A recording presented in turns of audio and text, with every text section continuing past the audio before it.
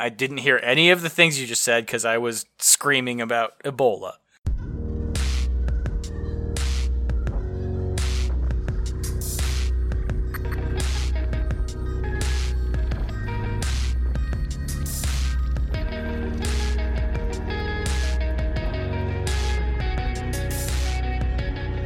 Hello, Internet, and welcome to the A to Z Horrorcast. This is the creatively titled podcast brought to you by us over at A2ZHorror.com and by the Phantom Podcast Network. Take a minute and head on down to downrightcreepy.com/phantom. Check out all the other shawsome shows the network has to offer. For example... Shawsome shows. For example, you should check out the Horrorcast, who most recently took a look at Tales from the Crypt and the Demon Knight. For now, though, you're here with us. I'm Jack, and sitting to my right is Jake. And the end is extremely fucking nigh, Jack. And sitting next to Jake is someone else who has no mod cons. It's Mark. Hello, governors. Wow. Terrible. For those of you unfamiliar with our Insulting. Crackerjack operation, we watch and review one horror movie a week, and then we get drunk and we argue about it. And when we do, we spoil the fucking shit out of it. So fair warning on that. This week, we watched 2002's 28 Days Later, which was a Jack pick. We'll get into that soon, which will be a lot of fun. But first, we've got to do the getting drunk part. And full disclosure, we're doing back-to-back recordings this week, so we've already a little bit done the getting drunk part. So we're going to be doing the getting drunker part. The continued let's do drinking beers part. for beers. Mark, what are your beers for these beers? I've got two this week. To pull the curtain back a little bit, this is the second time we've recorded this episode because the first time we had some significant technical difficulties. I would just like to reiterate that my first one was Brainless. It wasn't an IPA. Brainless by Epic. Obviously, zombie movie. That's my tie-in. I have some new ones this time. First up, Union Jack IPA. You know? Nice. Firestone Walker. British I like that movie. beer. You know? That's one of my favorite IPAs, by the way, Union Jack. It's a mod hop. Yeah, you like that West Coast hop bomb shit. Second up, Big Sky IPA by Big Sky Brewing in Montana. The only reason I have this is because it says on the back, it says, "Hold my beer and watch this." And I feel like that is basically a description of what happens in like the last quarter of this movie. One of these characters goes full, "Hold my beer," while I just dismantle this group of people. All right. So that's what I'm going for. That's my. Do you remember what I had for my beer when we reviewed this the first time? It was probably Rainier? Rainier. It was probably really good. This week, I have Ballast You have Rainier. Points. I have a Ballast Point nautically themed beer for a different movie that we've already recorded, and I forgot to get a second beer. So You're just going to keep rolling into that, huh? I don't win. It's a good I beer. also have some Miller Genuine drafts that I'm drinking. Also for the other movie. Yeah, well, Jake, what about you? Well, guys, as you both alluded to, we attempted to record this at another time, and I had a much better beer then. But this is a peek into the life of me.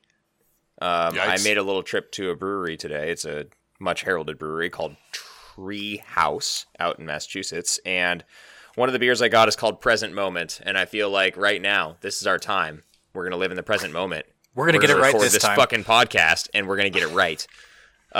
Really, it's honestly just they make really, really good beers, and I'm excited to drink it. So let's get into it. Get it I right, like get it it. tight. And drinking beers isn't the only thing we've done over the course of the last week. We've also watched some other horror stuff, experienced some other horror stuff. So, Jake, hit us up with what else has been rocking your horror world. Yeah, busy week. Only one thing. I did lose a bet. Nice. I don't Yes, you remember did. what I even bet, but I was wrong. I lost it to Mark. He You made were me wrong. watch Pulse. I was excited for this for a minute because I thought I was going to be watching the original Pulse, the Japanese one from like 01. Why would you think that? Cairo. I want to see that movie now because I've actually, like, as I started to get into it, it was like I was just seeing things about it, and it seems like people like that, but no, he wanted me to watch the 2006 version. Yep. It's not good. Nope. It was bad. I have basically nothing to say about this other than there's a guy named Ziegler in it, and that's weird. Ziegler is a weird name. And then I have a question, follow-up. Mm-hmm. So ghosts Kind kind of like digital ghosts. What happens with buffering issues? What? I've always assumed that they came through more under the YouTube approach, where it doesn't actually play until it's fully buffered. Got it. I mean, but if you had slow connection then, which you probably would have back in 06, I feel like it's not nearly as much of a threat. Ghosts are notoriously small files to download. It's only a few bytes. Okay. Well, then I guess this movie's perfect. I loved it in that case. So the thing about Ghosts, a lot of it resides in your cache, so it's already loaded on your computer, and then all you're actually bringing they reside in your cache. Yeah. They're cached. They aggressively cache. Well, yeah, exactly. And then when you download, you're kind of just downloading the last little piece, so that's what finishes it off. Well, they just need to keep dumping their cache, cleaning their cookies out. They'll be fine. Yeah. Okay, cool. I didn't like it. It sucked. That's all I had. I was always curious why the red duct tape. I really am curious if they ever explain that more in the Japanese I think that's in the original as well, in fairness. I mean, And fair, I think but that did they ever explain it? I think it was just red. In the original. I don't know. It just looked cool on screen. Yeah, probably. I don't know. Kristen Bell was in this movie. She was not good. I don't know if that's an acting thing or a writing thing, but it was very poor. No one's good in that movie. Writing. Kristen Bell is a delight. Okay, well, it was bad. I had a birthday party where I took all my guests out to see this movie. I feel like that's you where like I it? saw it. Was I at that movie? Not well. Was I at that birthday party? I don't know. What year did this come out? 2006. 2006? So I think this was when I was hanging out with the cooler, older band kids. And I brought all them to Fuck my up, birthday Jack. party. I need 2006. The brass section. Yeah. Asshole. Super cool. Yeah. I haven't seen it. What else you got, Jake? Nothing. I was busy. All I had was suffering through this fucking. Wow. I'm glad I could make your week. Thanks, Mark. What's been rocking your horror world? I've got two. One from very recently, and one from quite a long time ago. A blast from the past. I'm going to start on that one. I watched Creature from the Black Lagoon. Hey. Really? Yeah. Is that the classic. 40s one? The what? The 40s Yes, one? The 50s one, 1954. Wow. Okay. Either way, it's black and white. So, as you guys will remember, one of my New Year's resolutions was for at least once a month, reach out and watch a movie like a total blind spot horror classic. So that's what this one is for this month. I've been meaning to watch Creature from the Black Lagoon forever. Reach out good film. and touch blind spot horror movies. I'm really glad I did. This movie stands up remarkably well. They seemingly shot quite a bit of it underwater, which is impressive for the time. Yeah. Good. I was expecting the usual 1950s, 60s monster costumes that's clearly just sculpted clay on top of a wireframe. But they built a really elaborate costume for this guy. It's I mean, a I've legit seen costume, yeah. Yeah, I've seen stills of this movie, obviously, but I've never really paid attention to how Appreciate well detailed and realized the actual creature from the Black Lagoon is, especially when it's moving around. This movie's awesome, dude. Yeah. Everyone should go watch this. I don't know the exact factoid on it, but I know that the actor that played the underwater portion of the creature had to hold his breath for many minutes on end. It was mind. You would have had to have been a free diver. Yeah. Yeah. The one thing is, I feel like when they shot this, nature still had this mysterious and dangerous vibe to it, where anything from nature was oh fuck, kill it. We need to kill it and study it. And now when you watch it, you're kind of rooting for the monster, which I feel like is a distinctly don't different. kill this endangered species. Yeah, exactly. We've changed culture a little bit in the last 60 whatever years, so it is sort of an interesting little anachronism as far as the way the plot is delivered, but I still think it plays pretty well, and it still looks really good too, which is kind of surprising. Totally, man. Bunch of Jacques Cousteau's filming this thing. Yep. Word. The other movie is The Snowman. Why? Oh, Jesus Christ. What? Mark, I have a question for you before you start. Yeah. Is this a horror movie? Well, mostly no. This is Okay. it's like a murder mystery. It's like a Bone Collector, or kind of in the same vein as maybe Seven, or Now, I've read some things about this movie, and the consensus seems to be that this is a joke somehow. That this is a parody of movies that exist. It's all a joke. Yeah, so it's just an ambiguously Nordic murder mystery. They somehow managed to cast J.K. Simmons as a prominent Oslovian captain of industry, which seems like, look, I love J.K. Simmons. That might not have been the best casting decision on their part. I've never heard him try to do accents before, and maybe there's well, a reason for He that. didn't do an accent. They just this is all happening in Oslo, and everyone just speaks English with a perfect accent for no apparent reason. Because this is the Michael Fassbender thing, right? He's the main dude. Yes. Yeah. It's hard to keep track of who's doing what. And frankly, like, there would be a great horror movie here if you just made a short about this, like, serial killer. But instead, what they do is they made a short movie about this serial killer, and then they made it into a full-length movie by throwing in, like, scenes about Norwegian economics and alcoholism, family drama, and, like, a little bit of whodunit. There's, like, rivalry between two detectives that doesn't really make any sense. So they just tacked on a bunch of extra shit that didn't really need to be here. But if you were to digest this thing down into a 5-minute horror short movie about a guy who kills people and turns them into snowmen, which you kind of get a little bit of in this, it would be kind of interesting. So you want this to be a 5-minute, not a 90-minute. Yeah, correct. Glowing. That's just perfect. I can't say it's a recommend. It's not that great, but Great, I won't watch it. whatever. And you shouldn't either. I was listener. definitely intrigued by it. Like, the trailers were cool, the ad campaign was cool, but yeah, ultimately it was a letdown. The image of a body with a snowman head is cool. It is. Yeah. It is.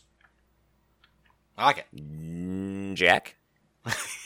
So, a while back, I started to talk about this movie and then realized it hadn't come out yet, so I don't think I was allowed to talk about it. Yeah, that was a total humble brag. You piece of shit. What was Fuck it? yeah. Black Hollow Cage. What? This is directed and written by a guy named Sadrak Gonzalez Pedreon, is the best Nailed it. pronunciation I'm going to do. Yep. with Well it. done. Thank you. It's a weird movie. We got this one as like an advanced screener for it. It came out limited theatrically. I still haven't seen it available to stream, but I think it is playing some places, and then I'm sure it will be available to stream shortly. This is a recommend for me. This is a good movie. I was really surprised. What flavor of weird are we talking here? Yeah. So this is a sci-fi movie, a sci-fi horror movie. Is it actually sci-fi, And- or, like, are you saying it's sci-fi because you say everything is sci-fi because there's science in it? It's actually sci-fi. The like 30,000 level view, 30,000 foot level. 30,000 level. This is a young girl who's missing an arm. She's working with a guy to get, like, she has a robotic arm. She has a dog that wears a collar that allows it to talk to her. She, like, calls it mom. It's kind of weird. And then time travel is also involved. Oh. Neat. Yeah, she starts getting warnings from a cube, and she doesn't heed those warnings. She's offered the chance to go back in time and fix those things. It sounds weird. It is Because weird. it is? This sounds amazing. You're selling this really hard to works. me right now. It works. So hard for you. And the word that I keep coming back to with this one is haunting. Like, it has its problems. I think it is. It's an hour and 45 minutes long. It's way too fucking long and self-indulgent with all the shots and shit like that. But there's something very valuable in there, and it left me feeling like this was one that I initially put on with the intention of doing other things, just kind of like while it was on and checking it out. But then I was in and I was watching it, and then I came away from it like, ugh. It's Like it's a good it movie. hits you in the gut? Ugh. Kinda, yeah. Yeah, it just leaves you a little bit hollow. It's a really good movie. It has its rough edges, it's low budget, and it's, a new filmmaker, but it's worth a watch. Check this one out if the opportunity to. It's unique and cool. Are we Well talking done. like Looper time travel? Are we talking like Terminator time travel? Are we talking like Primer time travel? We're talking closer to Primer than anything else. Oh, Christ. God, that's going to be... But not trying impossible. to be. They're not claiming they're saying anything profound about time travel, unlike Primer. Like, there's nothing that you think you need to figure out for this one with time travel. It's enough. It serves the narrative well. All right. Fair enough. It's a recommend from me. I can't currently tell you how to go check this out. I know it's not screening anywhere in Boise, and I can't find anywhere it's Because streaming. that's where all our listeners are. Boise, Idaho.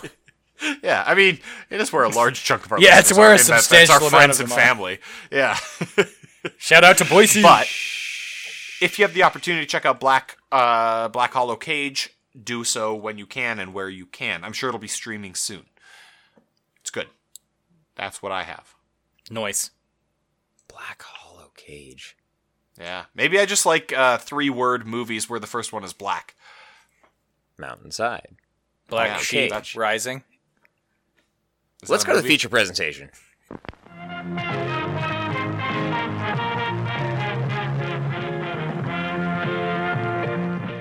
Over at AZHorror.com this week, we watched 2002's 28 Days Later. And we're going to talk about it for the second time now. This week. This was a Jack pick. Oh, boy. Yeah, I picked this one because this is, Good work. full disclosure, my wife's favorite horror movie. She's not a big horror person, but this is her favorite horror movie. I gotta tell you, that's a hell of a horror movie to be your favorite if you're not a horror person. It's an odd choice, but, she's a bold gal. But is she daring? It was a Doritos joke. Adventurously bold, I- yet surprisingly see- smooth. I didn't actually. I thought you were jumping That on was a my Hey Tuwaka Arnold joke. thing. Are we going to get some whiskey dooskies? Keep it moving. No one knows Keep what it we're talking moving. Yeah, we are. We are just deep down the rabbit hole. Jack, I have a question for you. Yeah, buddy. Would you like to give a 30-second plot synopsis about this movie that you picked? I wouldn't like to, but I will. Okay, well, you'll lead us off. It's my solemn duty. That goddamn clock's gonna start when you do, bud. All right. Cillian Murphy wakes up from a coma in a hospital, confused and alone. Nobody else is around. He drinks a very refreshing Pepsi, and then several more refreshing Pepsis. He runs into some other people that kind of start to fill him in. London is deserted. Then these other people fill him in that they're zombies. He goes to a church and says the end is extremely fucking nigh. And then the rest of the movie is about them trying to survive. They go to a compound where Chris Eccleston is an evil dude, and they kill them, and they just survive in this post-apocalyptic zombie world. Time. Okay, well, time. Do they have any more refreshing Pepsis along the They way? have Jack? several. They have several more refreshing Pepsis. And maybe some other refreshing Pepsi products. They get some nice Totally. state-sponsored lottery tickets. I think they eat a Toblerone they or two. I can't remember what the chocolate is. Yeah. This is one of the most aggressive product placement movies. Yeah. I mean, good for them getting paid. Oh, that's what I was drinking. Listeners, it's been a long time since we tried this one out. And I was gals. drinking Lagavulin Scotch last time. That got Oh, fun. holy shit! Yeah, you Yeah. were just getting after it. The things you'll never hear. I think I did well with that plot synopsis. Wasn't bad. Yeah, we nailed should it. just add that horror ensues following. horror ensues. Yes, as Horror always. ensues, yes. Mark, I think this episode's going to come out before the episode where that joke was made. So it's a Well, call ahead. it's called That's a a call call-ahead. ahead to a future Yeah. episode. Call ahead joke. Keep listening. Guys, that's going to be really funny eventually. That's Right a now, teaser for super next boring. week. Not funny yet. Give it time. It'll mature like a nice cheese. Yeah. So, and like I said, this is my wife's favorite horror movie, and it's she stands by it. She's watched she's not a big horror fan. She's amazing, has watched a large number of horror movies for this fucking bullshit we do Look. with me. And I think maintains. It's not a well. it's not a bad choice by any stretch. It's a weird choice, though. I feel like any movie is going to be a weird choice if you're saying your favorite horror movie. What would be a non-weird choice for favorite horror movie? Poltergeist. Okay. Shut up. I don't Seven. think this is Psycho. that weird a choice. I don't think this is Nightmare that on weird a Elm choice. Street. Friday the 13th. Stop it. You're I don't really think this is ruining that weird a this, Jack. choice. So, what interests me is that this movie. So, this is kind of a spoiler for what our ratings are going to be, but this movie hits you like this. This one goes pretty hard in the paint, guys. So, a non-horror fan jumping in and being like, "Yeah, this is for me." That's a bit of a. There's a bit of a disconnect there, but I can kind of also see a zombie flick like this where you have the struggle of humanity that ensues, which is really the core of any zombie movie. I can see that breaking through and being intriguing to someone who's not traditionally into a horror type movie. So it makes Yeah. sense, but it's also pretty intense on that front. I can think of a litany of other zombie movies that are a little bit less intense. Yeah, totally. So- And so we're clear. This is kind of like at the beginning end of the zombie revitalization, right? Like this was the beginning of wave the end of the shit. zombie revitalization. The beginning of the end of the extremely fucking Nigh zombie revitalization. What I mean is that this one came out before zombies became wholly saturated in pop culture. Yeah, I would say that's very true. Yeah. The zombie saturation started to happen roughly around the time Nazi Zombies, I felt like, came out, which was at Call of Duty World at War. Come on. That was peak zombie. And that For came you. out in, 2008 or 9 or something like that. So this Sounds is still a right. few years off. Yeah. Yeah, and like The Walking Dead and all that shit. Now, I'm not saying that this fact has anything to do with this being your wife's favorite movie. I'm just stating that it is also a fact. This movie heavily features some Cillian Murphy wang dang doodle. His dong, not on screen for a long time, but very meaningfully on screen. Yeah. Okay, I was wondering where you were gonna go with that lead into. His dong, beautiful. comma, Mad Lib. Noun, Ellipse. verb, adjective. Yeah, they feature a lot of Cillian Murphy dong. Non-zero amount of dong Yeah. So from him, out of him. Apparently, he was adamant about filming that scene on a closed set, which I don't get that. right, I get filming I on a don't. closed set if you can't if the ultimate edited version isn't going to show anything, but if you're just going to hang it all out there for the world to see and rent and see in Blu-ray, Yes.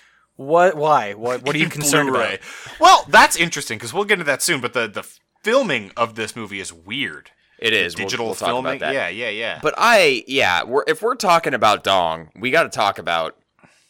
It's weird to Where me are you going with this? that you would be like, I don't want people physically around me. I totally get that. In a radius. Why, dude? You're gonna be seen by millions. Your dong. So what? It's but those aren't fully people out that are there. looking at me while they're looking at Whatever, I'm not dude. looking Own at it. a person who's looking at my dick. Whatever. Own it. I mean, I do frequently. The number of judges have demanded I stop. Oh boy. Okay, we got to move on from that. What is your guys' Fine. experience with this movie? Have you seen it before? How many times have you seen it? When was your I think I first saw time it- seeing it? Saw it when it first came out. Seen it a number of times. This was not an isolated viewing for me. Yeah, I feel like I saw this not when it first came out, but near there within a couple of years, and then I saw it again at some point down the line, and then I saw it again for the recording of this podcast, which feels like it was about when this movie came out at this point. Yeah. I think I saw this movie in theaters because I remember my dad and I joking about things being extremely fucking nigh a lot, but it also doesn't make that much sense to take No, it doesn't. 13-year-old? 13. That makes sense. You got to show him Cillian Murphy's dong. Look, kid's got to experience the world. See what he's into. That seems like a weird choice. Seems like it's a weird thing now. You made it weird. Took a funny joke, Mark, you made it weird. How many times have you seen this movie? I've seen this. I think I saw it once, roughly around the time it came out. One of those great blockbuster / Hollywood video movies that you go and you rent and you come back and you yeah. watch it on a couch. Were you somewhere. an either-or family? I feel like you were a Blockbuster family or a Hollywood video family or whatever was closer. I don't know of anybody that went to both. We were decidedly a Hollywood movie family. Hollywood video. Okay. But all of my friends lived on the other side of town that was way closer to a Blockbuster. So I had my feet in both camps. If it were at my house, it was going to be Hollywood Video. If it was going to be their house, it's going to be Blockbuster. Now, Jake, it seems like you might have grown up on the wrong side of the tracks because you raised your hand immediately when I said there's no families I went that to were both. I wasn't it wasn't frequent. I would say I did not frequent Blockbuster. I much more typically went to Hollywood Video, but I definitely I experienced some Blockbuster, guys. I know that popcorn smell well. Well, and So- here's a little Easter egg for the old school Boise folks. Ultimately, the one that We are way too deep in the Boise side of things the this Boise episode. Weeds. The place we went to rent videos was the M&W down on Warm Springs that had a single rack of 20 videos that would occasionally cycle out. And you could Okay, rent so it for the $1. international or just not Boise listener, that's a gas Yeah, you station. started with international? Well, we have some of those. It's a gas station, okay? It's a gas station. It's for you international listeners, it might be petrol. It's a petrol For station. you North Korean listeners. It's a Jack, the Democratic People's Republic of Korea. Yes. God. Get the messaging on track, dude. That is our biggest demographic, so I do need to get that right. I will say this: I did not you haven't revisit. looked at I this. did. Holy crap! Getting back on the tracks. I did not. I did not revisit this. You want to hear Jake yelling at me about not looking at our demographics enough? You don't look at him. It's shocking. This is what every one of my like weekday meetings feels like. It's just people screaming at each other about completely unrelated things.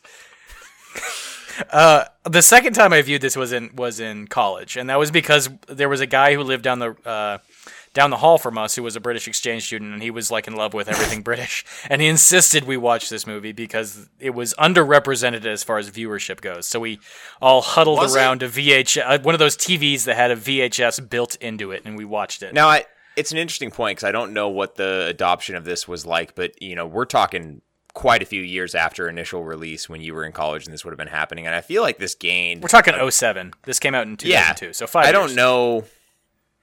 don't know if how long does it take to gain like the cult following, quote unquote? Like, would that have happened by then? Has that trajectory continued? Oh yeah. Oh, totally. It would have happened by 07. Yeah, Absolutely. Yeah, okay. So I feel like at that point he was probably wrong, but at the same time, I'm not going to blame the guy because it's a good movie, and if you hadn't seen it, you probably should. No, yeah, Was this a commercial he flop? was upset with the general level of viewership No. on our dorm room floor because no one had seen it other than myself and maybe my roommate. No, this was a tremendous success. They filmed this, Yeah. so for the listener, they filmed this thing it was under 10 million. I'm not sure exactly what it was when you do the conversion, and this shit made like almost 100 mil. So like this was a success, and that's why it spawned a sequel. Obviously, How many farthings did it cost to film? 17,500. Okay. That is correct. That Give checks or out. give or take a few That million. checks out. Yeah. Give or take a few sixpence. Yes. It's a zombie movie. Thanks. Oh, we're doing categories now. Cool. Great. What in the fuck subgenres of horror does this fit into? Zombie. All right, That's we're it. supposed to say things. We're supposed to say That's the the only segment. We're supposed to before we lead go. into the segments. Yeah, good call. Well, I mean, Fearless that's kind of leader. it, isn't it? It's just a zombie movie. it's just a zombie movie. Yep. Cool. And frankly, it's like one of the zombie movies. Stupid fucking exercise. Every time, every week. We need to get some more specific subgenres. Oh yeah, our subgenres aren't fucking specific enough. Zombie comma features This is a dong. people. Yeah.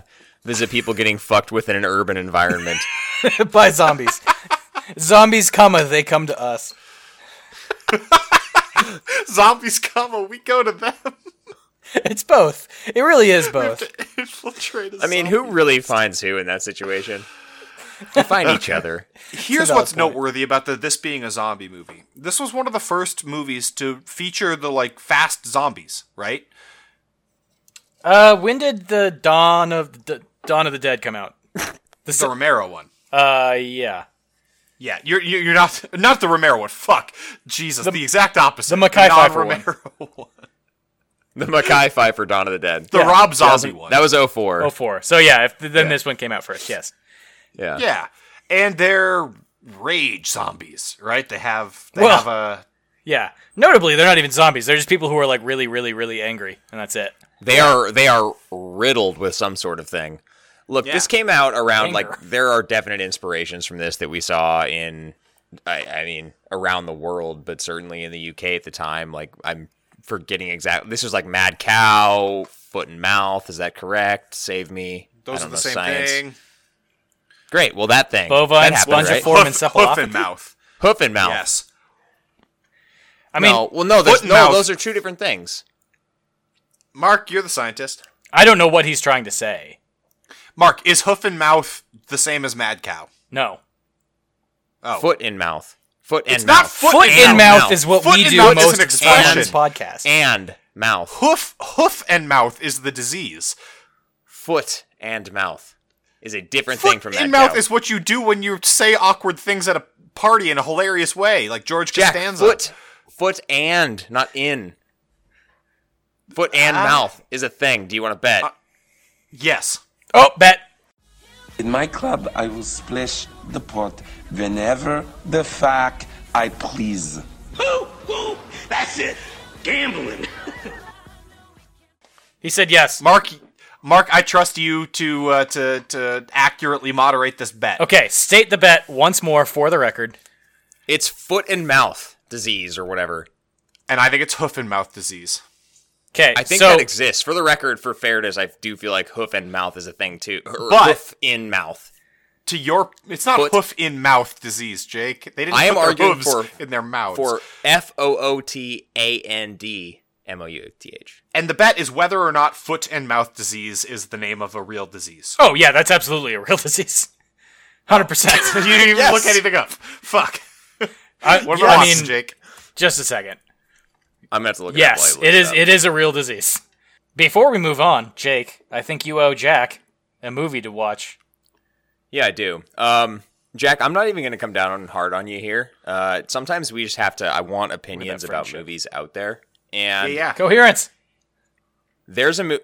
What'd you just say? Coherence. He said coherence. Yeah, that's what I was going to recommend. Yeah.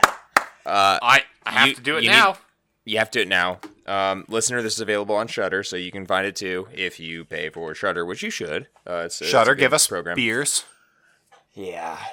Jack, watch Coherence and chime in on that sci-fi chunk of candy. It's really not even. Will sci-fi. do. And when I do, I'll wake up from a coma in a deserted world and crack open a nice, refreshing can of Shudder and just drink it down. Now, That was Shudder, I'm doing a joke about the product placement in this movie. We are not sponsored by Shudder. We should be, but I feel like at this point we've given it away for free for so long that they're probably just not. They're not going to turn around and start giving us money to do exactly what we already do. Shit. We can stop for a couple of weeks. That's long enough, right?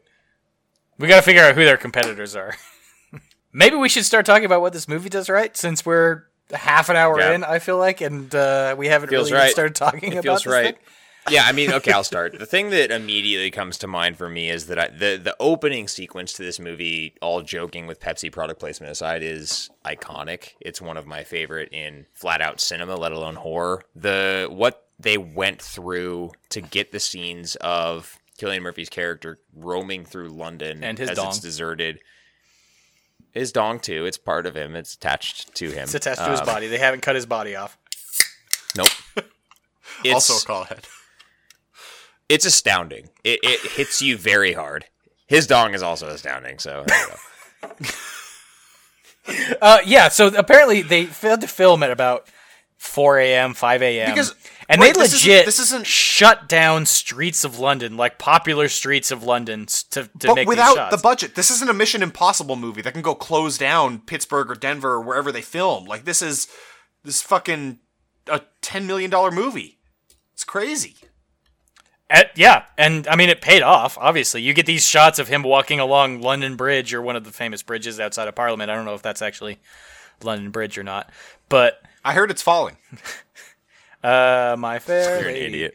But yeah, I mean, just a shot of him alone in a hospital gown walking along a deserted street covered in Parliament, like, whatever, memorabilia. Yeah.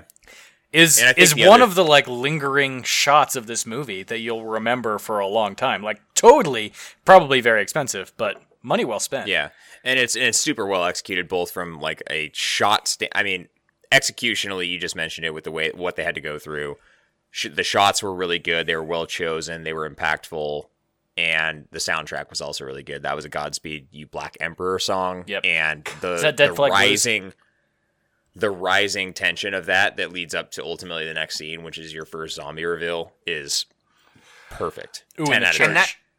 And that first zombie reveal is amazing, too. Yeah. So he stumbles into a church. He still doesn't know what the fuck is happening. Starts yelling for people. He And doesn't then, he doesn't know anyone. and then And the other thing that's great about that opening scene, Jake, to your point, is he's doing what you'd be doing. Like, I don't know what's happening, but I know I've woken up and there's nobody the fuck around, so I'm just grabbing, like, bags and shoving everything I see that's valuable I'm helpful into a bag. I'm absolutely going for as much Pepsi as possible. You're right. He's grabbing Pepsi I love products, but he's Pepsi. also grabbing, like, cash. Like, he's grabbing everything that could be valuable or helpful to him. Yes. And Cillian Murphy's a great actor, believably so. So I Before would he's probably try and find a car to drive. I feel like if I wake up in an abandoned hospital, I'm probably going to try and not walk, everywhere. He's just Why? been, 'Cause I feel like he's- spry. Yeah. He's ready for it. He's Maybe. ready for He's the a young world. man. I guess that's fair. I'm just saying my personal strategy would probably not be to walk around everywhere, but that's just me. That's But because like, you're where a are you lazy going to American. drive to? Well, that's where are you fair. going to drive to? Downtown is everything. I think London. he's heading toward his parents' house. So Yeah. there, I would drive there. Then Yeah, zombie reveal scene. Yeah, it's great, man. You got a bunch of dead bodies in a church, and he makes a bit of noise, and it's really cool The- because it's well- it's a stagnant shot, static shot. So I think one of and- the most iconic things of this movie is the end is extremely fucking nigh, right? Yeah, it's Painted cool, on man. the wall of the church as he goes in. which I mean, Yeah. who hasn't seen that painted on a wall? Am I right? I've honestly seen that graffitied places since this movie came out. I don't doubt that at all.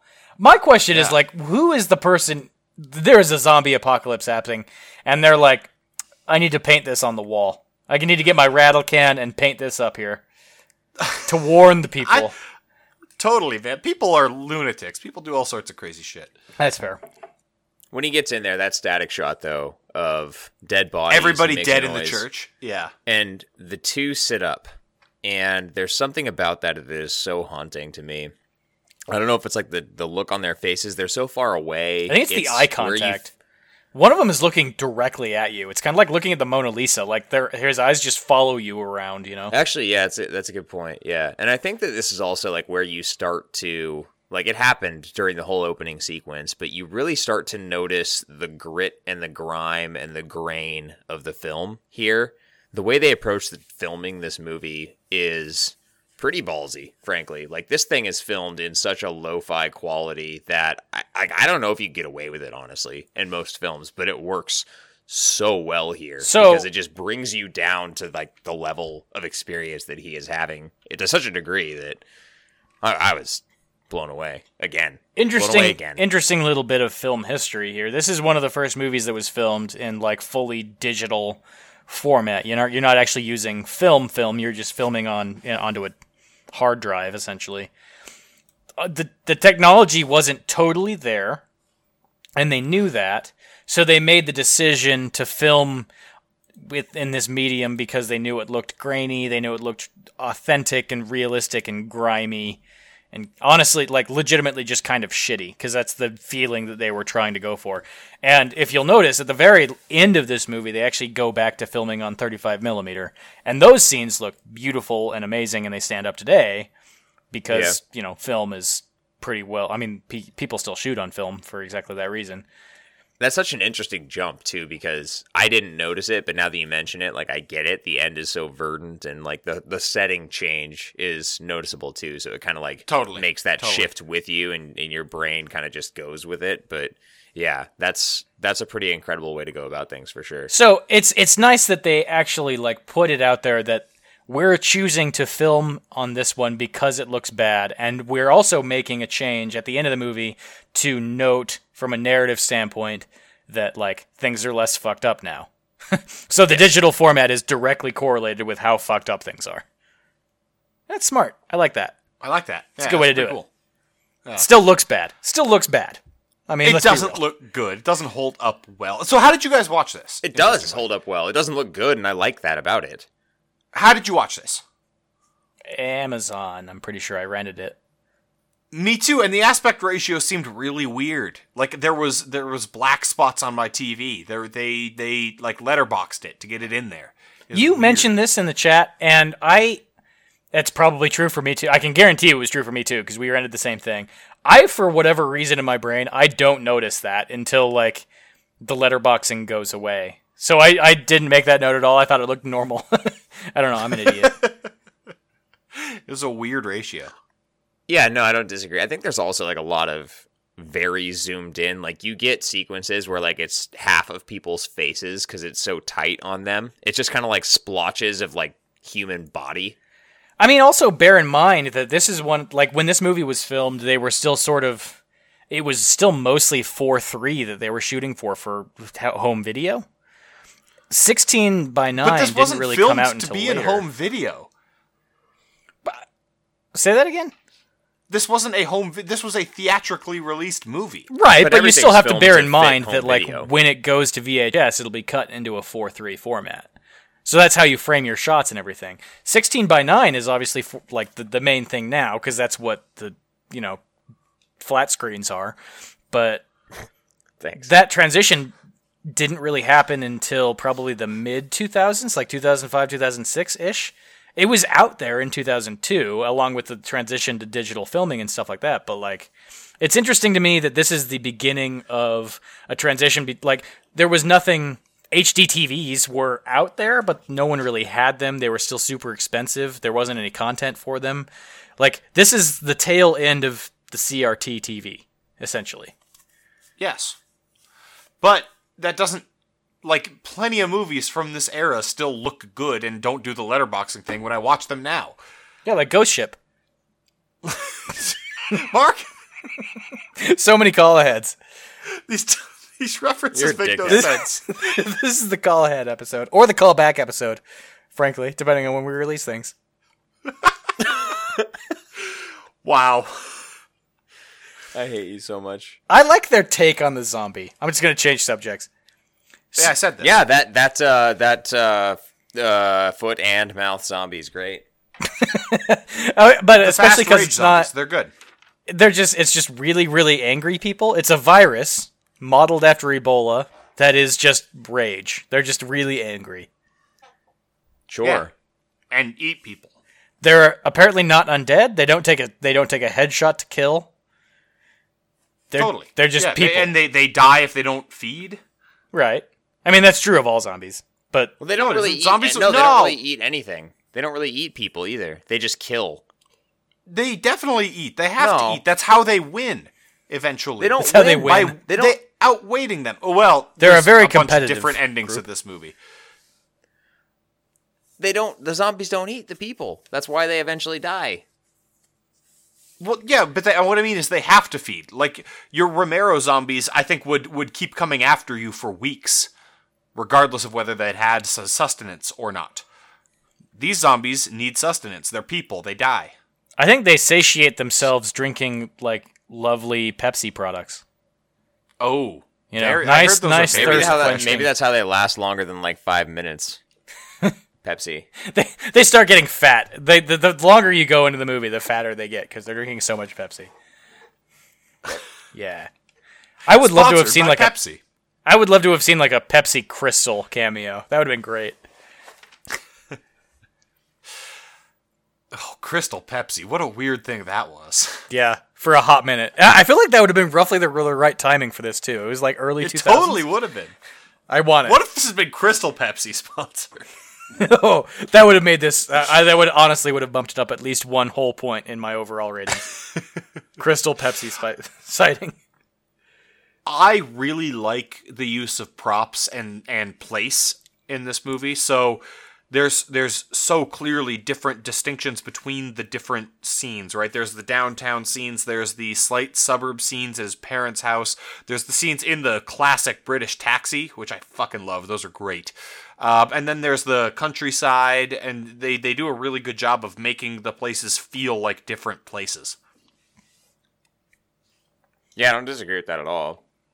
I think that like they go on a journey here in like more of a significant way, just in terms of like literal physical space than you typically would see. Everything also holds a significance to it, like that compound that the soldiers are on at the end. The Chris Eccleston compound, yeah.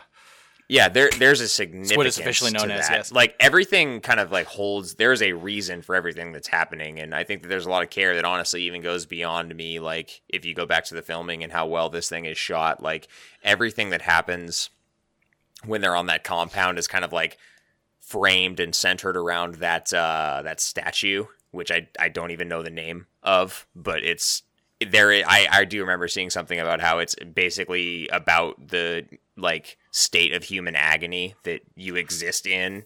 It's some Roman thing. I don't know. That's for nerds. The Milo Divina. No. It's like something and his sons. But anyway, that's for smarter people than myself. It was just very noteworthy and interesting, and it goes to show the care that was taken to kind of like set those stages. Uranus and his progeny. No. Oh, okay. Well, it was a good guess at the very least. Yeah. Was it? I feel like it was a pretty good. It's guess. like Lao Kun or some shit and his sons. Okay. What else does the movie do right? okay. The more you know.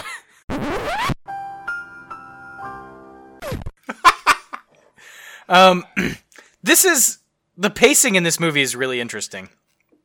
I honestly feel like it really could probably, if it hits you wrong, it can take you out. But I think ultimately it's pretty good. How does it hit you wrong? What they do is they allow you to take a breath in between every single scare, and so you go from the church, right? That's the initial reveal. You go from the church, you take a moment to breathe when he meets the first survivors. They go to his house, and then random freaking zombies through the plain glass window, and then like moment to breathe, zombies, moment to breathe, zombies, moment to breathe. It kind of makes it stretches the movie out a little bit. It makes it a little bit slower, but it also gives you time to kind of like get back into being comfortable in between individual scares. Sure. I like that. I buy that. No additional commentary from the peanut gallery. How does it maintain the scariness though throughout? It doesn't. As you get towards the compound, it becomes so much more. Well, it becomes so much less like most zombie movies do about the zombies themselves and more about the condition and the state that you're in and who you're dealing with, which this one definitely does with the whole commentary about the soldiers and people. Right. I mean, once they reach safety, you almost forget that zombies are out there. They're obviously trying to like figure out a plan to get to this beacon that they're trying to reach, but right. There's a substantial amount of this movie where you're just like, they're safe and they don't really need to go anywhere, but but they're really not. They can't just stay there. You have to ask the question that's like, what's worse? Is it like what we were doing out here to survive against the zombies, or is it having to deal with the like terribleness of people? Sure. So, common zombie question. Very common zombie question. Yes. I think something else is it's certainly we could have picked a better movie for Women in Horror Month, but this is Women in Horror Month. This was supposed to come out in January. It was. This has a pretty fucking badass female character in it, in Naomi Harris's character. Selena, I think her name was. Sounds right. And she's supposed to be a pharmacist, I think, from the original life, right? Right. But all she is just a fucking badass, no nonsense, taking care of business character who randomly has Valium on her at all times. Right. Until she needs to be saved by an inexplicably gone rogue Cillian Murphy. Which brings me to what this movie does middle. I hope you guys were done with what this movie does right. Cillian Murphy's character has a hell of a shift. Holy shit! He does middle. That's just something he does poorly. He goes from being like a milquetoast nobody. Milquetoast is the exact word I was going to use. Yeah, and then he's just like, "Hold my beer. I'm going to dismantle this army regiment." Yeah, I don't think anyone as gaunt as him is taking down an army platoon. He moves about as though he were a ghost. And then he jams his thumbs into people's eye sockets and just goes full commando. Which, I mean, frankly, look, that part's bitchin' and awesome, and it's great to watch, but also Mark, it's wholly bitchin'. Unbelievable. Yeah. What was he? Makes He was no a bike sense. courier? Yeah, Yes. he was a regular puck from the real world. You know, I would have gone more with a Premium Rush type of situation, like a Joseph Gordon-Levitt type of guy. I was going with the platonic ideal of the bike messenger archetype. Your pucks. You gotta wear multiple pairs of socks and stick your finger in the peanut butter jar. Mark. I don't have the depth of understanding of MTV's Real World that you do. That's a shame for you. So I'll just defer to your expertise and agree with you. Yes. Total His puck. socks Total would start puck to smell archetype. bad, and instead of washing them, he'd put on new clean socks over the old socks. Man, that seems like a nearly bottomless well of drama that you could milk that for an entire season. You know what? You could. And they probably did. President Clinton spoke at Pedro's funeral, guy. And Jake, you haven't said anything in quite some time. What? I feel like you don't have much to add to the real world conversations, much as I do. I'm not going to comment on Puck or Joseph Gordon-Levitt. Wow. Joseph Judd, Gordon-Levitt. one time, he was supposed to be a hero guy, but when his cartoon got published, he stole all the papers from the newspaper machine. He put it in his Shut the fuck quarter, up. Shut took the fuck all up. the papers. Shut the fuck up. What Shut up. Let me tell. does this let me movie tell do you, wrong? Yeah, I got one big one-worded thing for you guys. Hit us about what with this your movie best does wrong. shot, Jake. Fire away. You ready? Mm-hmm. It goes a little something like this. Hit it! Dad? When her dad is clearly the most dead guy who's ever been dead. To explain something, Brendan Gleeson's character, Frank, he gets filled with lead, right? He is so chock full of bullets. And this is Mad Eye Moody. 20 seconds later, in the most delayed reaction in potentially movie history, his daughter, Hannah, is like, Dad? Yeah. Yeah, he dead. It's not, yeah, she knows he's dead. She knows he's dead. And the tone she takes is like, but is he okay? He was just shot 45 times. He's dead. He's not hurting because he's dead. We can make him stronger, faster. What did you think of his whole scene with getting the blood in the eye and turning into a zombie immediately after that? I mean, it's a good enough scene, but it's so many bad decisions. You know this thing is spread by, like, blood contact, and he walks over to the post and kicks it and he's the character that's, disturbs like, explained that to other people. He had a moment, and he paid. Oh, he paid. It's also, like, holy, like, mist level, or, isn't that what it's called? Yeah, mist level, where, like, couldn't they have just showed up about 25 seconds earlier? Wouldn't that have just made everything a little bit easier? Already positioned in the bushes. They were just waiting to see if this guy fucked himself. And he did. Yeah, they were laughing about it. We clearly get to feel like we get a feeling for what these guys are like later. You're forgetting these guys aren't the heroes. I mean, that's fair. That is fair. Wow. So do you think they were like a whole 2 weeks? They need to create children within the world of this movie? Do you think they were waiting for him to one of them to take themselves out before they actually saved them? I don't know. Okay, Jake, you said it. That's another thing this movie does wrong. The whole Chris Eccleston group of paramilitary lunatic compound freaks. They go from 6 to midnight on the let's murder and rape all the women immediately. It has been a matter of weeks. It's been like 3 weeks since this thing started, and they're like, it's time for a compound, and we're going to turn all the women into sex slaves and just murder everyone we see. I love that the name, guys, the name of the movie is 28 Days Later, and Jack can't translate that into a number of weeks. Mark, you don't know that it happened on the first day of his coma. We're pretty sure, based off of the construction of the movie. Okay, it definitely happened after. The other characters say that 2 weeks in, you couldn't go to the store anymore because they were out on the streets. So there were 2 weeks where this was like a normal disease. So I feel like that's not true. This isn't just a normal disease. You don't get like a touch of the rage. There were 2 weeks where this was a bad disease. In no case was it apocalyptic for longer than a week and a half. And this whole compound's first instinct is sex slaves. It's time. Repopulate. We got to repopulate. I mean, look, I get that this is like I get the sex slave thing. I get it. I get that this is commentary about like guys being shitty and stupid, but we wouldn't be that shitty and that stupid that quickly. It is an abrupt transition. As a gender, give us a little bit more credit, please. I like how quickly the guy folds. He's like, "Look, they were angry." They were going to quit? They were going to kill themselves because they couldn't make babies. Okay. There was this whole wave of existential dread, and I was like, you know what cures existential dread? Kidnapping women for sex slaves. So that's what we did, you know? That makes it totally forgivable, right? So fucking stupid. It's so weird, too. But in fairness, guys, that is something it does wrong. I agree. But in fairness, if that's the reality you're living in, at least they got what was coming to them. They did. They got a full-on commando Cillian Murphy to thumb their eye sockets. This is a great justice movie. You get justice out the wazoo.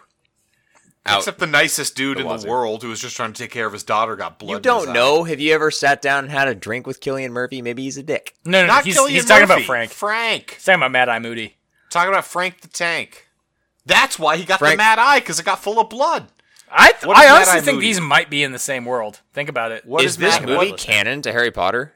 This is what's happening in like the Mad human Eye Moody Muggle is Harry world? Potter?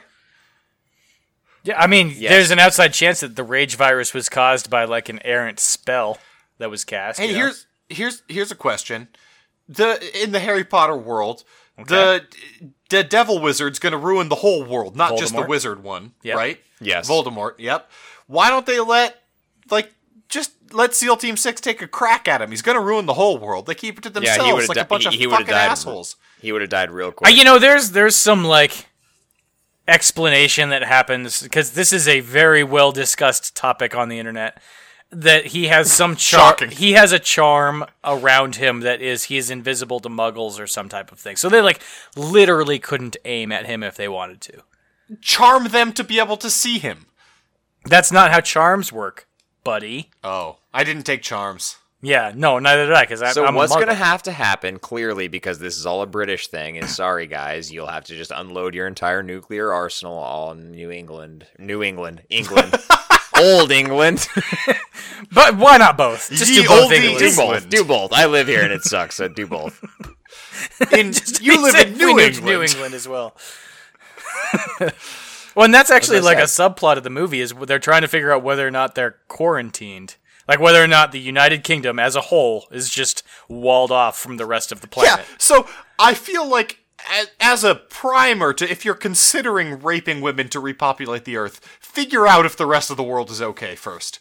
Right, that's going to paint you in a pretty bad picture if they come and show up and, rescue you and you just have, a weird sex cult happening. Let's say that, that happens, and then, 4 days we're 2 later, months in Germany and you've gone comes in, full sex cult. Germany's totally fine, and they come in and they're just like, what the fuck are you doing in What have you done? So that's the interesting question, right? Because there is a scene in this movie when they had tried to kill Killian, and he looks up and he sees a jet flying overhead, which is implying that this is not the end of the world, but this could potentially be a contained incident on the British Isles. Interesting to note. And I mean, they ended up be that cut off. How could they be that cut off from things? How could you not be that cut off from things? I feel like that would it would make so much more sense. Smartphones. It would make so much more sense for the UK to be completely quarantined than this has spread to the whole world. Because the viral the whatever you want to call it, the incubation stage for this thing is 45 seconds, and that's it. If that. How the fuck is a plane going to land anywhere other than this place with a rage zombie on it? We haven't talked about this yet. This movie embodies the platonic ideal of what zombie movies need to do. It has to be the apocalypse has already happened. You cannot have a zombie movie that makes any kind of sense that shows it happening, because that's not how viruses work. It's not how anything would work. None of it is logistically possible. You have to already be in the zombie apocalypse. Oh, it doesn't, because I disagree with that. What? I feel like you can start to. It depends on what your mechanism for deploying the virus is. If your incubation period is like it is in this one, where it's literally a few seconds and then you're a zombie, not achievable. It's going to get quarantined immediately, which is what they ended up doing for this franchise.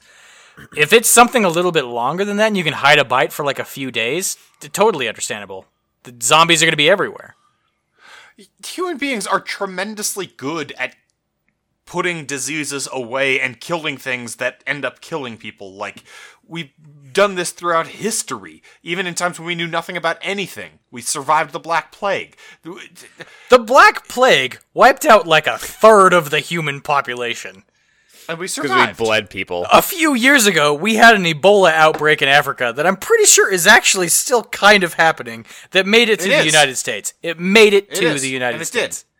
Yes. So I don't know what your point is. It made it here. In fairness, one of the nurses came home, vomited in a parking lot, and because no one has caught never it happened with any of that. 90% of the people you see are infected.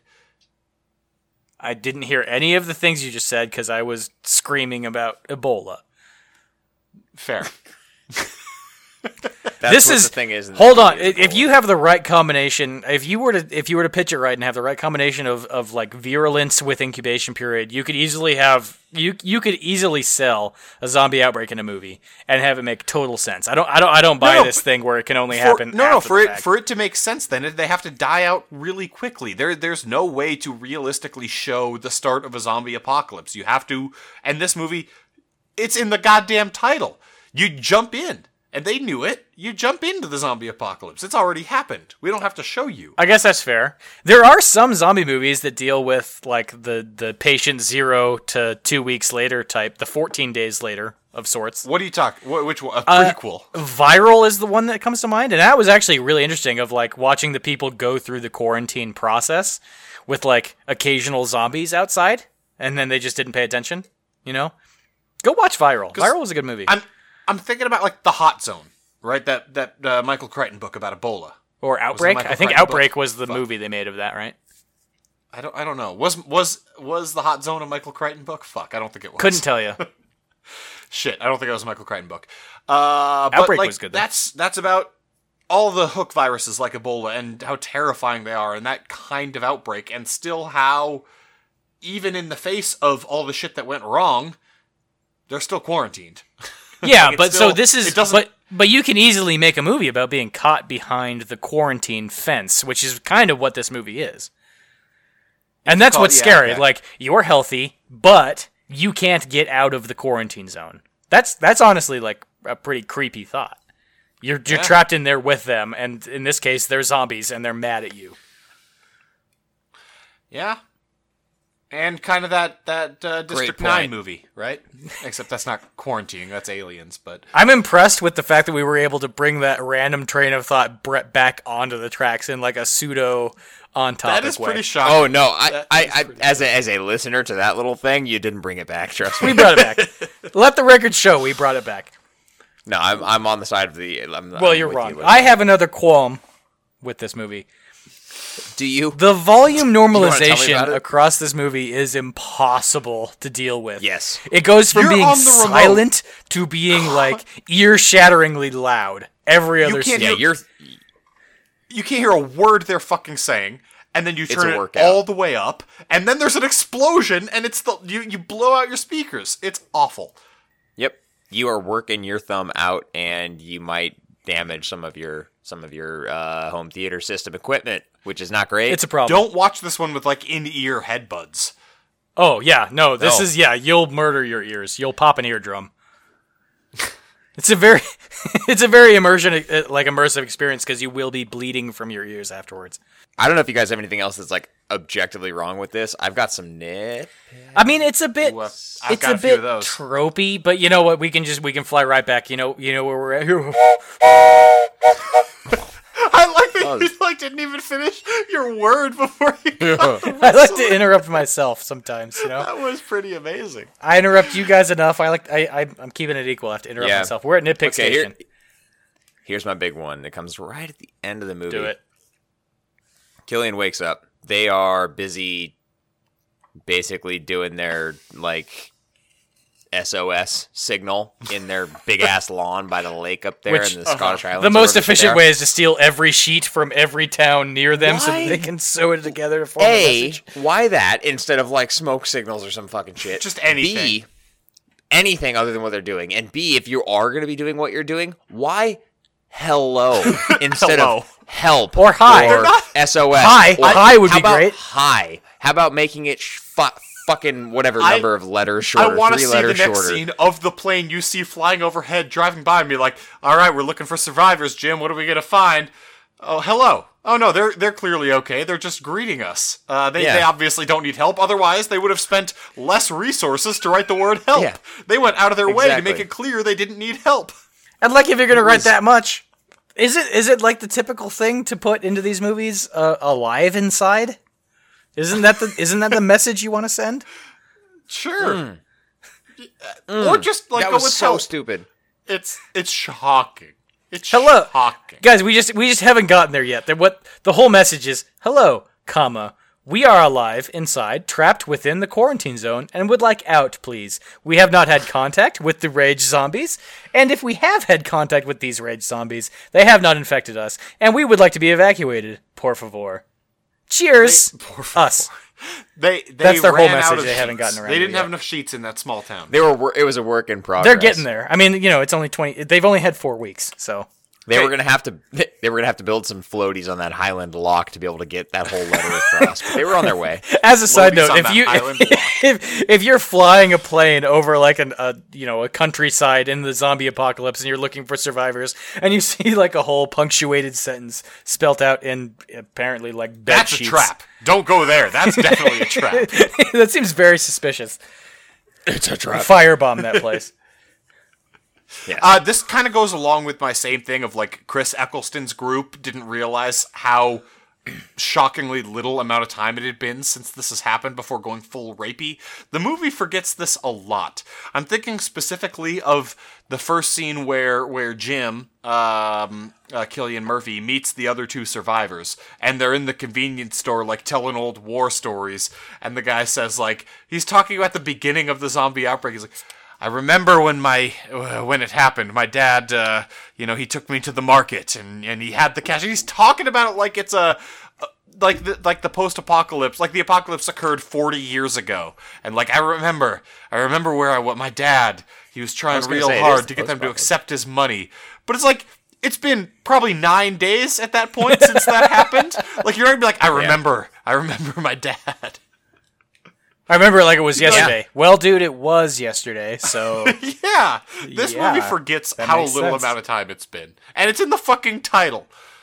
Yeah, it's kind of having its cake and eating it too. It wants to be post-apocalyptic, but it also wants to be set, like, within the early days of the apocalypse, and they cross streams frequently. Yeah. Yeah. Also, next up, from a world-building standpoint, like, I love the shots of Murphy walking around downtown London with nothing there, but, like, zombie apocalypse happens, shouldn't there be dead bodies, like, everywhere? Like, at least one dead body somewhere. Yes. There should be at least one dead body This isn't somewhere. the last man on Earth. Yeah, there should be dead bodies. Yes. Yeah, I mean, unless you're doing like a Left Behind type of situation where people like straight up get teleported off the planet. I don't understand how. Well, and they obviously don't, right? All the dead bodies in the church except the two zombies. They just happen to die indoors. There are like 40 dead bodies in that church. There are more. I am not a scholar, but there are more than 40 people in London. I'm pretty positive about that. There are several restaurants in Paris. Yeah, That was an Eloise reference. I don't even after you've told me what the reference is, I don't know what it is. Children's books from the early 80s, maybe? Jack, we didn't all do French immersion school like you. I don't think they were French books. Oh, baguette. Les wine. Janté. Anyway, there's these books about a little girl who lives in what's the big hotel in New York, whatever the fuck. She lives in the hotel. And at one point, the plaza, she lives in the plaza. And she's the narrator of these books. At one point, she says, there are several restaurants in Paris. Jake's dying. So are you. Nobody's talking. We just need Mirror Foof in the flank. So I'm not going to indulge in that reference because I don't understand it, frankly, and it makes me scared. Well, here's my nitpick. You have an incredibly virulent disease that they are aware of and know of. These scientists who are experimenting with, quote, the rage. these scientists. Oh, this movie, and your level of security is you have this disease that's like basically on roller skates with these fucking monkeys who are just murder houses. You're containing them with a padlock. We didn't talk at all about the opening scene of this movie. This movie hates environmentalists so much. Environmentalists caused the fucking apocalypse because they're trying to save these monkeys. I wouldn't call them environmentalists. I'd call them like PETA. It's PETA. They're PETA. Yeah, this movie hates Sure. PETA. Yes. Well, PETA does kind of... There's some overlap. There's substantial You know what it overlap is? between those groups. I'll say that. It's very similar to like my wife and I used to watch that show Whale Wars, right? Sure. I'm not for whaling. You're such a married man, Jack. I Look. I watch the DIY network until my favorite shows are over, and then I flip it over to Whale Wars. My wife and I were watching. Good story. We used to watch Whale Wars, and I'm not pro whaling in theory, but I do really want to stick it to these Whale Wars people. I hate them so fucking much that I'm considering taking up whaling just to fuck them. I think we should state that A to Z Horror is just officially anti-whaling. Yeah. Where are you going to get your clean burning lantern oil, Mark? That's a great question. Don't need it anymore. Don't need any ambergris. We're set. I think you'll find that some shitheads in college like myself used to do a lot of their homework by lantern light. That's one of the weirdest things I've ever heard in my life. Yeah, you're a stupid idiot. Next nitpick. You'd think these people would have, like, ponchos or something. Like, there's a scene where there's a landmine that goes off, and the people who are still healthy are showered with limbs and viscera of one of these detonated rage zombies. And like, a single drop can make them sick. Don't you think they should, like, they should recalibrate exactly how they're killing these things? And it goes out of its way to show you that they understand what to do. Frank, when you first meet him, is in a full-on, like, riot gear combat suit with a face mask and covering up all of himself. They understand. Oh, absolutely. They like, that's what's mind-boggling about this. That's what makes this a nitpick. Like it's cool to have a zombie blown up by a landmine, but if you've set up your entire movie thus far that, like, a single drop of blood can kill you, maybe don't do that. Maybe have some PPE involved, you know? Yo, there's so many scenes in this movie where there's so much blood spraying everywhere. It's unbelievable to me. They'd be getting so many salivas inside of them. It'd be baffling, like, that they couldn't get the scene in his house when the dude first gets bitten, and he's just like, he's covered in blood vomit or whatever. Yeah. And the guy, he's just like, no, it didn't get on me. I'm cool.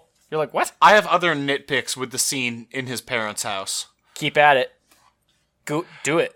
What the fuck has power and what the fuck doesn't have power? They go out of their way to tell you that power's out. We don't have power. Sometimes they point out there's a generator. But then when he goes to his parents' house, the fucking VCR's just working for some horseshit reason. I assumed that off screen, what's his name? The other guy who was with Selena before Cillian Murphy, Mark, whatever his name was. Yeah, I remember my dad. That guy. Yeah. The guy who, the 1,000-yard stare of, I remember it as though it were yesterday because it was literally 3 days ago. I had just assumed he was off screen, like, peddling some type of human-powered generator so that Cillian Murphy could have his emotional catharsis moment. Yeah, in little booties. He's watching home videos. Hey, man, have you ever gone back and watched your home videos? They're pretty funny. They're hilarious. They are not. They're depressing as fuck. I don't like it. They're depressing, but also funny. It's like a depressing funny. Wow. It's like a sad but happy. You're making me sad, and I hate being sad. Jack's gonna cry on air for the first time ever. Here it comes. How hard is it to be a kid, Jack? Tell us. Have I not cried on air yet? I don't think so.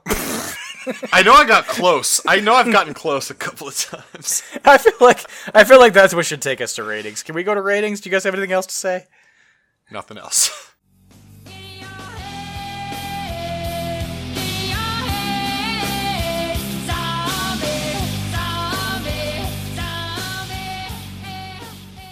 We over at A Horror use a 1 through 10 rating system to rate the movies we watch. For 1, think of how Shaggy would rate the likelihood that it was him.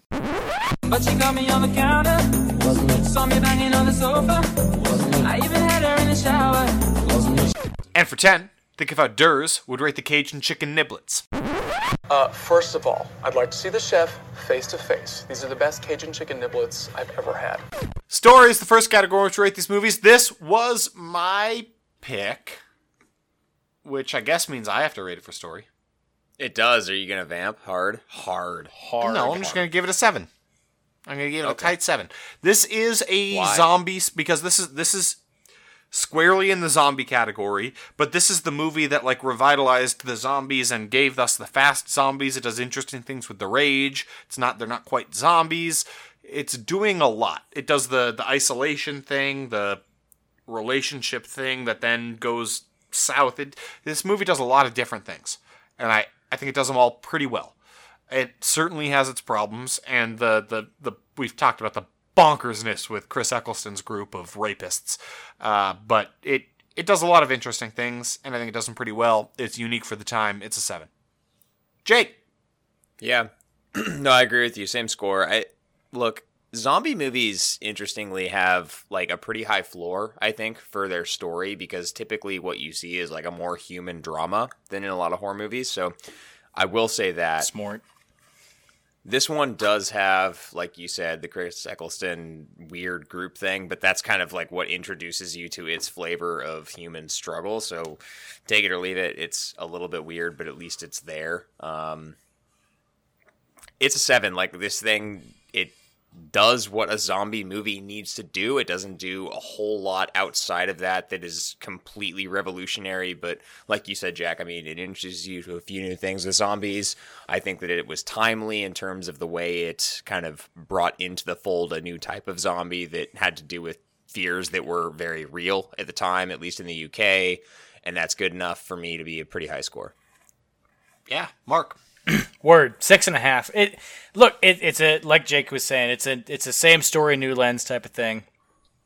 It's good.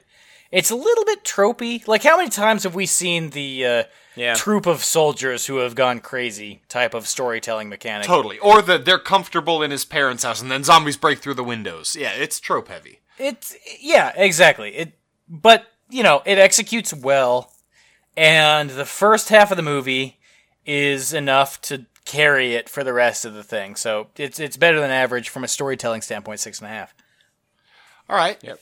World building and immersion is our second category, and I'm going to give it a 5 for world building and immersion. This is right down the line. It's a weird one because it's got the digital film thing. It doesn't look particularly great, but that also helps it a little bit in some ways. So that's a weird kind of dichotomy.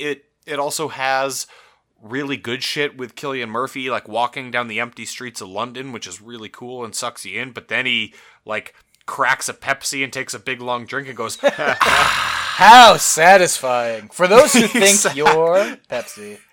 For those who think you're, and that's new generation, and that's tough, and that takes you out a little bit. So it's a 5. It's dead center for me. Yeah. I mean, pretty much same reasons as you just suggested. I gave it a 6. Maybe I just hit a little bit harder by, first of all, that initial scene. But I think that the very interesting thing that this film does is the way that it's filmed. I look back on this, and I look back on it fondly. I think that this is a really nice, it doesn't look nice, but it is a nice way to view this sort of a movie and frankly, sequence of events through that type of lens. So it was interesting to see, and I'd kind of forgotten about some of the extent to which it went into that grime factor, which was nice to see. So 6. I like it. Mark. I also gave it a 6. We've touched on it heavily. It's a pretty immersive movie. The really only tack against it is that it's literally kind of hard to watch. But they also do like a great job. I don't feel like we've talked about this quite yet, of building the world around the apocalypse. The scene, we did talk about this part heavily, where they're going up into the church earlier. I mean, that scene is like one of the quintessential world-building scenes. Like, right, the end is really fucking nigh. That's extremely fucking nigh. Extremely fucking nigh. That is a heavily referenced and parodied scene. And I mean, ultimately, we ended up with basically, it was just kind of nigh adjacent. The movie the world didn't actually end, so the guy was wrong ultimately. We were just nigh adjacent.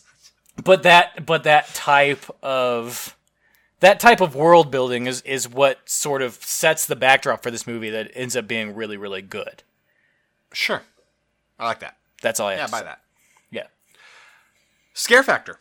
So our next category, I'm going to give it a 6 for scare factor. This movie does a really good job of making you feel the isolation. You wake up with Cillian Murphy confused. You don't know what's going on. You know it's frantic. I know I need to grab whatever I can and shove it into this trash bag I found, but I don't know what the fuck's going on. It then has some jump scares. The jump scares kind of straddle that line of they're not particularly earned, but they are effective, so I like that. It doesn't solely rely upon them, but it does use them as much as it can, and it's not the scariest movie in the world, but there are some really scary concepts. There's some good dread, and there's good jump scares, so it's a 6. Yeah. I mean, I gave it a 7, a little bit higher than you, but it's really for the same reasons. I think what this did for the zombie in terms of like a relatively realistic look at it, it's based in what was happening at the time, and frankly, just that quick moving, frenetic pace it's a little bit disconcerting. When you're watching it, you feel it. So that hit me hard enough, especially in comparison to other zombie movies. So I gave it that little bit of an extra bump. Yeah. Mark? You know, zombie movies are really hard to rate. I gave this a 4. Mm-hmm. And I don't hate that. Yeah, the thing is, like, ultimately, these movies come down, they're definitely horror, but they come down to, like, the horror that it's like a psychological horror of being trapped with other humans, and not so much being, like, stalked by zombies. It's a good point. Yeah, neither of us mentioned the human factor, really, of what you're dealing with the evil of people. Yeah. But, yeah. I mean, that's what most zombie movies boil down to. Yeah. And that's creepy and weird, but ultimately, this movie, if you're looking at it just from a purely scare standpoint, there's a few like jump scares when things come through the plate glass window, and the church scene's pretty good. But outside of that, there's like not a whole lot here that's like legitimately scary. I think I'm low from what this should be. And I'm glad you guys went higher than I did. But I feel like our average score is probably a little bit more indicative of what this movie probably ought to be. Sure. All right. Effects or judicious lack thereof is our penultimate category. I'm going to give it a 5. Look, this is right down the fucking middle for me. It's serviceable. The effects are serviceable. The zombies look fine. The blood looks fine. The explosions of blood look fine. They lose some points for that like digital thing. It looks weird. It's letterboxed on the TV. That has to be put in this category more than anywhere else. And it doesn't. I guess it doesn't look great. They rely too much on the taxi cab that they wanted to feature so heavily because it's so iconic in Britain, which is cool. We didn't even talk about that scene. That scene is bonkers. They use it to like go 4-wheeling up a bunch of pile of other cars and zombies. It doesn't make any sense. And shopping carts. Yeah. Yeah. Fuck that shit. It's not that is one of the lowest to the ground cars you could possibly imagine. So, like, there's some problems with the props there. There's problems with the electricity, which is a key thing. I think that fits into effects a little bit. Who knows? It's a 5. It's down the middle for me. Mark was off screen riding a generator bicycle, powering everything the whole time. All right. Obviously. Yeah. Yeah. Until he died, obviously. So what I'm going to do for my effects score is I'm going to take what Jack said, and then I'm going to start throwing things into the pot. So I think on top of what he said, I personally, and I've mentioned this already, but I'll mention it again, I personally really liked the approach that they took to filming this with the grit and the grime and the digital lens, and then changing that over, as Mark had mentioned, to a much more beautiful cinematic look for the end of the movie. That's a nice touch. You also have that iconic opening sequence, which I think both from a visual standpoint and just the sheer effort that went into shutting down entire parts of London, one of the biggest and frankly most probably nightmarish cities to try to shut down for a shoot that you could do. Pretty crazy. But and then I'll also add Godspeed You Black Emperor. Set it to that. Doing pretty well from a sound perspective as well. I gave it a 7. I hear everything Jack's saying, but I'm giving it a couple extra points for a few of those things that it did. Okay. Yeah, I like that. Mark? I'm conflicted, but I'm going to go ahead and take a stance. I am going to go higher than both of you guys. I went an 8. I understand that this movie does not objectively... An 8? I know. This movie doesn't like objectively it doesn't look good anymore, which is kind of sad. But the fact that they chose to go from digital to film, to me, implies that they knew it didn't look good. It didn't look like what real life looked like. And then when they transition to film, they go back to like the normal, relatively HD film. And to me, that implies that the whole movie's visual effects is a choice to make a point that, you know, to sell the atmosphere of the zombie apocalypse. And I get that it doesn't age particularly well, but I love that they made that choice. And beyond that, like both of you guys have said, the gore looks good. The props, I mean, Jack, you kind of you didn't hate the props, but you had some issues with it. I think ultimately, like, the props more than average serve the purpose of the movie. There's some probably internal logical issues that probably reside more within the script than with the effects, but this is a really solid effects movie. It looks good from start to finish, assuming that you understand that they're making the visual effects choice to kind of sell the world. So I gave it an 8. Interesting.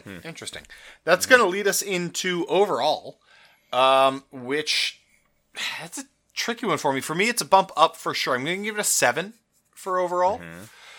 And that's, I mean, look, a big part of this is that my wife loves watching this movie, and I love watching horror movies with her. So a movie she's like down to watch and wants to watch a lot, that's going to be a bit of a bump up. So she's this DTW. might not be a totally objective measurement, but also it does get a bump up because I think this movie is a 7 in terms of how much you enjoy watching it. It has its problems, certainly, but man, it's a fun and good movie to watch. Cillian Murphy is great. It's just good. It's a good movie. I don't know. I'm drunk. Nice. Jake. Good work. I gave it an 8. I went a little bit higher. For me, what this really boils down to is this kind of led us into the current era of the zombie genre, and it did it in a way that was pretty bombastic, I think. It was a sign of the times. It was very gritty, very grimy. I felt like it was very down to earth, and it had a lot of very iconic imagery associated with it that really sticks in my memory. Like, I went for a pretty long time without having seen this movie, and I remember a lot of those opening sequences, like, very vividly. Like, when I watched this movie, they played out exactly as I remembered them, and I think that has to count for something. Heroes get remembered, but legends never die. Guys. I've heard that from another thing. Yeah. So this is a hero. No, this is a legend. It might never die. It might be a legend. But currently I'm not it's gonna getting let on to that. remembered. Mm-hmm. This is very confusing. We've made this much harder than it needs to be. I gave this a 7, Mark. and I think this is a substantial. That's bullshit. This is a substantial tilt up. Bullshit you. Why? I mean, look, this is a fun movie to watch. This is one of the best zombie movies there is. I think. Ooh, that's interesting. Ultimately, yeah, in the grand scheme of things, this is one of the first I'm going to recommend to someone looking for a zombie movie. Is that not right? It's not the first. One of the first is a cop-out Top 3. statement. Top 3 I'm recommending. It's going to be this. It's going to be Dawn of the Dead, the Mekhi Phifer one, and probably, like, what? Night of the Living Dead. Oh, you said a lot of words just then. This is hard. We have to give a top 3 zombie. Are you just going to say yours, or are you expecting us to? I mean, those are mine, and then I think the other 2 to round it out would probably be The Girl with All the Gifts and... No. No? What do you mean, no? No. I mean, it's okay. It's fine. Dude, that movie's really good. Eh. I gave this movie a 7. It's good zombie fare. It's in my top 3. Wow. This is one of the first ones I'm going to recommend to people. It's like, this is what zombie movies should be. Visually, it doesn't age well, but I don't care. It's still good. I agree with you. This is what zombie movies should be, and that's why you should watch it with your buddies and get drunk and have some fun watching it, because it's what zombie movies should be. And I think that it's a really good indication, like I said, of that period of time. Like, if you're going to sit down and watch some movies with your buddies, have something that you can talk about, and having the discussion. Like, Jack and I didn't give our top 3 zombie movies or anything like that, but at least you can start to get into that conversation, because this is that iconic a movie from that genre's perspective. So at least you have that going for you. Just so you know, you guys are welcome to give your top 3 zombie movies if you feel so inclined. Dun, dun, dun. Night of the Living Dead is one. Yes. That's Romero, Night of the Living Dead. There's only one of those, so good. Yep. Didn't need to clarify, but I'm glad you did. I just need to make it clear. I'm going to make it clear. Shaun of the Dead is up there. Yeah. Shaun of the Dead is very good, yeah. And Probably this might be third. This might be third. That's what I'm saying. That is exactly what I'm saying. But it might also be Romero's Day of the Dead. Day of the Dead? Yeah, it's a really good one, man. I have a really hard I mean, a lot of people do say Day of the Dead. I have a really hard time because I have 4 that I'm trying to jam into 3 places. Night of the Living Dead is 1. It will forever and always be number 1. I think that's one of the best. Zombies weren't a thing. It wasn't a trope. It wasn't a genre. It wasn't an anything. Romero... Yeah. And then it gets really dicey because this is in play, Shaun of the Dead is in play, and the one that you guys haven't mentioned yet that I personally really like is Return of the Living Dead. I fucking love that movie. Yeah. Where does Pontypool fit in? Not in the conversation, but I enjoyed it. Okay. Yeah. Great. I gave my argument. You guys have to tag team the other side. Why shouldn't you watch this with your buddies and get drunk? A lot of Cillian Murphy dong, and it's letterboxed. Whole lot of wang dang doodle. Yeah. Also, I feel like if you go into this one with someone who doesn't actively want to watch it, they're gonna rag on the fact that it looks like it was shot on an iPhone from 2002. Yes. It's intense. I ultimately like the decision, an iPhone but from if 5 you're not years before iPhones existed, if you're not up for it, then you're not gonna be happy with the fact that it looks super granular and overexposed. True. That's all I'm saying. Visually, it's hard to digest unless you're in the mood to do that. Okay. Also, we haven't really even touched on this. The Cillian Murphy's character arc goes from milquetoast nothing head to Green Beret badass at the drop of a hat for no fucking reason. Woo! It's awesome. Hold my beer. I'm just gonna go quickly dismantle this troop. Hold my beer is perfect, buddy fodder. Yeah, well, and that's exactly why. Like I'm all recent Hold movies, my beer. my argument wins out. Mark, you and I win. Huzzah! Jack, you're on a streak. I'm glad I'm on your team. Yeah, I'm doing really well. I'm really killing it. Jake, get us the fuck out of here. Fine. This has been episode 76 of the A to Z Horrorcast. To check out everything we have going on, head on over to atozhorror.com. And as Jack mentioned at the top of the episode, if you want to check out what's going on with the Phantom Podcast Network, you can head on over to downrightcreepy.com/phantom. If you are interested in checking out our social media channels, you can hang out with us on either Facebook or Twitter. Those links are going to be down there in the description below. And if you want to support the podcast, go ahead and give it a like, give it a rating, or if you really want to help us out, just go ahead and tell somebody you know that's into horror about the podcast, because believe it or not, that actually does help.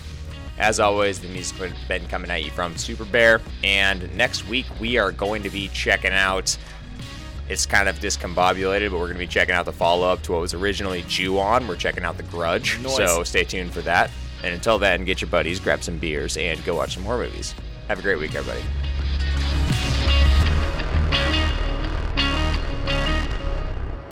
There was this whole wave of existential dread, and I was like, you know what cures existential dread? Kidnapping women for sex slaves. So that's what we did, you know?